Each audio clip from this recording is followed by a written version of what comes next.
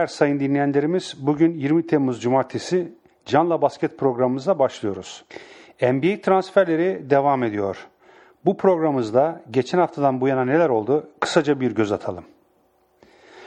Los Angeles Lakers amnesti hakkını kullanarak, yani bir şekilde azat etmek diyelim buna Türkçesi olarak, 4 sezondan beri takımda görev alan ve 2010 yılındaki şampiyonlukla NBA hayatındaki tek şampiyonluk yüzüğünü takan, eski ismiyle Ron Artest, yeni ismiyle Metta World Peace, Lakers tarafından azat edildi ve o da önce yapılan bir görüşmede artık NBA'de oynamayıp Çin'de oynamayı düşündüğünü söylediyse de daha sonra New York Knicks takımıyla 2 yıllık bir kontrat yaptı ve bir şekilde evine döndü. Evine döndü diyorum çünkü kendisi doğup büyüdüğü yer New York'tu. Hatta Lamar Odom'la aynı okula gittiler. Beraber orada da basketbol oynadılar.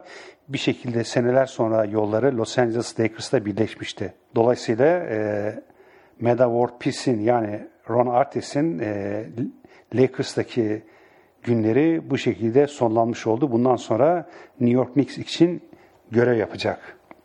Diğer bir transfer haberi, Charles Bobcats'ta oynayan Reggie Williams Houston tarafından transfer edildi. Los Angeles Clippers takımda kadroda yer alan fakat pek kullanmadıkları Dajuan Summers'ı serbest bıraktı. O da serbest oyuncular arasına girdi. Bu arada gene Los Angeles Lakers'la ilgili bir haber. Bir önceki programımızda söylemiştik, Jordan Farmar'la anlaştığı Lakers'ın ve geçtiğimiz günlerde kontratı imzalandı ve Jordan Farmar gelecek yıl Los Angeles Lakers formasını giyecek. Yani NBA'deki ilk adımını attığı Lakers'a tekrar döndü. Biliyorsunuz kendisi 3 yıllık bir kontratla geçen yıl 10 milyon dolar civarında bir parayla Efes Pilsen'le anlaşmıştı. Fakat işte bu yıl sadece 1 milyon dolarlık bir ücrete Lakers'a geldi. Tabii bunda da en önemli faktör tekrar NBA'ye dönme umutları olarak değerlendiriyorum. Çünkü bir yılda 2,5 milyon dolar bir para kaybetmiş olacak. New York Knicks'in oyuncularından geçtiğimiz yılda en iyi 6. adam seçilen J.R. Smith nihayet anlaşmıştı ve bu hafta içinde imzayı attı ve New York'la tekrar anlaştı. Önümüzdeki 3 sezon kendisi tekrar New York Knicks'te görev yapacak. Gene Minnesota Timberwolves'un pivotu 5 numara oynayan Pekovic, Sırp asıllı bir oyuncu, Sırbistan'dan bir oyuncu. O da bir ara Avrupa'ya geleceği falan konuşuluyordu ama Minnesota ile kontratını uzattı. NBA'de oynamaya devam edecek. Gene Dallas Mavericks'te oynayan geçtiğimiz sezon Anthony Morrow New Orleans Pelicans'a transfer oldu. Miami Heat son 2 yılki şampiyonluklarında bench'ten gelmesine rağmen özellikle 2012'deki şampiyonlukta büyük katkısı olan Mike Miller'ı, o da amnesti hakkını kullanmak suretiyle takımdan gönderdi. Ki o da salary cap dediğimiz, yani o para limitini biraz açabilmek için, çünkü kendisine yılda 6,2 milyon dolar ödüyorlardı. Bir şekilde bu parayı oynasa da oynamasa da alacak. Ama o da kendi bütçesini ona göre biraz düzenlemeye çalışıyor Miami Heat. Gene Los Angeles Lakers'ta geçtiğimiz yıl görev alan Jody Meeks, ki bench'ten gelen bir oyuncuydu, skorer guard pozisyonunda oynayan. O da Lakers'la anlaştı. Bu sezon daha Lakers'la oynamaya devam edecek. Josh McRoberts, bu çok gezgin bir oyuncu. Daha önce Indiana'daydı. Oradan sonra Lakers'a geldi. Lakers onu sonra serbest bıraktı ve Bobcats'le anlaşmıştı. Hatta daha önce Orlando Magic'e gitti. Oradan Bobcats'e gitti. Önümüzdeki sezonda tekrar Bobcats'le oynamak üzere, Charlotte Bobcats'le oynamak üzere anlaşmasını yaptı. Washington Wizards, Portland'dan Eric Minor'ı transfer etti. Orlando Magic, Detroit Pistons'ta önemli bir oyuncu olan Jason Maxey'le anlaştı ve onu Detroit'ten transfer ettiler. Memphis Grizzlies büyük adam dediğimiz yani 4 ve 5 pozisyonda numaralı pozisyondan John Lawyer ile tekrar devam edecek. Bench'ten gelen bir oyuncu o da. Bu arada Toronto Raptors Litvanyalı oyuncusu Kleyza'yı o da amnesti yoluyla serbest bıraktı ve şu ana kadar Kleyza ile herhangi bir takım anlaşmış değil. Gene Los Angeles Lakers Phoenix Suns'dan Wesley Johnson'ı aldı. Onunla da nasıl bir performans göstereceğini göreceğiz. Çünkü geçtiğimiz sezon Phoenix'te pek fazla süre aldığı söylenemez. Bu arada gene Toronto Raptors Indiana Pacers'tan Tyler Hansborough'u aldı. O da Tyler Hansborough son 3 sezondur Indiana'da oynuyor. North Carolina Üniversitesi'nden gelmişti. Oradan draft edilmişti. Kardeşi de Indiana'da. Ondan zaten pek oynamadı bu geçtiğimiz sezon. Herhalde abisinin yerini o doldurmaya gayret edecek diyelim. Ben Gordon Charlotte Bobcats'te kaldı. Bu Ben Gordon aslında çok skorer bir oyuncuydu. Özellikle Chicago Bulls'ta oynadığı zamanlarda gayet iyi bir tempo yakalamıştı ama her nedense oradan ayrıldıktan sonra işte önce Detroit'e gitti. Oradan Charlotte Bobcats'e gitti.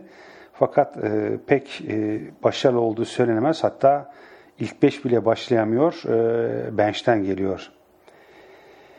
Milwaukee Bucks Drew Gooden'la o da amnesti yoluyla serbest bıraktı. Drew Gooden takımda işte bazen 4 numarayı değiştiren, bench'ten gelerek değiştiren, yedeklerden gelerek değiştiren bir oyuncuydu.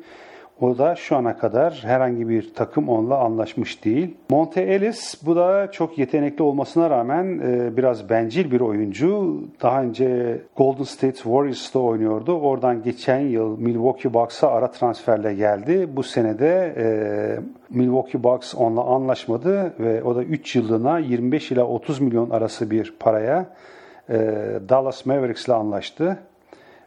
Nasıl bir sonuç verecek? Gelecek sezon hep beraber izleyeceğiz. Bu arada Dallas Mavericks gene Milwaukee Bucks'tan Samuel Dalembert aldı. Samuel Dalembert 5 numara yani pivot oynayan bir oyuncu. 2 yıl için 7,5 milyon alacağı söyleniyor. O da savunması iyi olan, çok rebound çeken bir oyuncu. Indiana Pacers New York Knicks'ten Chris Copeland'ı aldı. Chris Copeland özellikle geçen yıl oynamış olduğu New York'ta oynadığı oyunlarla zaman zaman parladı ve bir istikbal vaat etti. Onun da nasıl bir performans göstereceğini beraber izleyeceğiz. Atlanta Hawks Utah'tan DeMarre Carroll'ı aldı. Bu da savunması iyi olan bir oyuncu. Geçen sene bench'ten gelmesine rağmen çok iyi işler yaptı zaman zaman. Çünkü Atlanta'da da bir değişiklik oldu.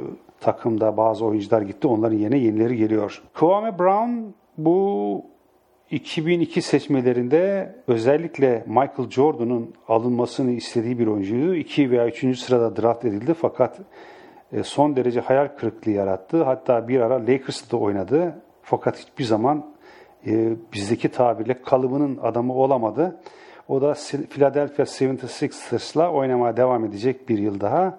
Tabii bench'ten gelerek ne kadar süre alacağı da biraz şüpheli. Houston, geçen programımızda söylemiştik. Aaron Brooks'la yollarını ayırmıştı fakat tekrar onunla anlaştı. O da bench'ten gelerek takımın esas gardı olan Çinli oyuncuyu değiştirecek. Biliyorsunuz bu Harvard'dan gelen ve ilk defa Tayvan'dan gelen bir oyuncuydu. Jeremy Lin işte onu değiştirecek. Minnesota Timberwolves Denver'dan Corey Brewer'ı aldı. O da bench'ten gelmesine rağmen geçtiğimiz yıl Denver Nuggets'ta çok iyi işler yaptı. Umarız aynı başarıyı Minnesota'da gösterir. Çünkü Minnesota bu sene takımı biraz daha kuvvetlendirdi.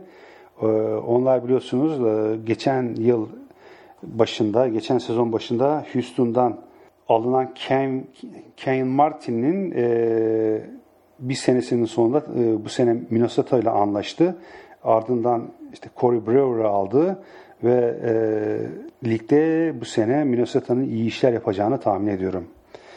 Atlanta Hawks gene ligin veteran yani eski oyuncularından Elton Brand'ı aldı ki Elton Brand bir zaman Los Angeles Clippers'ta oynadı. Ondan sonra Philadelphia Sixers'a gitti. Oradan Dallas Mavericks'e gitti. Şimdi de Atlanta'da görev alacak. Bu arada Brooklyn Nets'te oynayan Cat Bogan, Kevin Garnett, Paul Pierce transferinde yapılan bir anlaşma gereği Boston'a transfer oldu. O da oynayıp oynayamayacağı biraz şüpheli. Son olarak bu transferlerle ilgili haberimiz Memphis Grizzlies takımında geçen yıllar oynayan Tony Allen'la 4 yıllık daha bir kontrat yaptı ve Memphis Grizzlies'le oynama devam edecek. Bu arada radyolarda özellikle Los Angeles'ta hala Dwight Howard'ın transferiyle ilgili spekülasyonlar devam ediyor. Hatta geçen gün radyoda bu programı izlerken bu yayını yapan iki spiker birbirine takılıyorlardı. Bir tanesi öbürüne sordu, dedi ki niye dedi, Dwight Howard Los Angeles'la Lakers'ta kalmadı biliyor musun dedi. Öbürü de dedi ki kim Kobe Bryant'la oynamak ister şeklinde bir cevap verdi. Bu biraz şaka, biraz da şakanın altında büyük gerçek olan bir konuydu. Çünkü Kobe Bryant takımda çok etkin olan, Los Angeles Lakers'ta her konuda etkin olan bir oyuncu. Transferlerde bile ben onun bir gücünün olduğunu söyleyebilirim. Netice itibariyle kendisinin istemediği veya hoşlanmadığı bir oyuncunun o takımda kalması biraz zor. Bir şekilde Dwight Howard hem koçun sistemine uymadı hem de tahmin ediyorum Kobe Bryant'la bir takım problemler yaşadı. O nedenle Houston Rockets'a gitti ama durum onu öyle gösteriyor ki Houston'da da başka bir Kobe Bryant var. Kobe Bryant'tan biraz daha az kişisel oynayan diyelim James Harden var. O da topu çok kullanmayı seven bir oyuncu. Bakalım nasıl bir sonuç verecek ama benim tahminim Dwight Howard'ın NBA yaşamında bir şampiyonluk görmesi mümkün değil.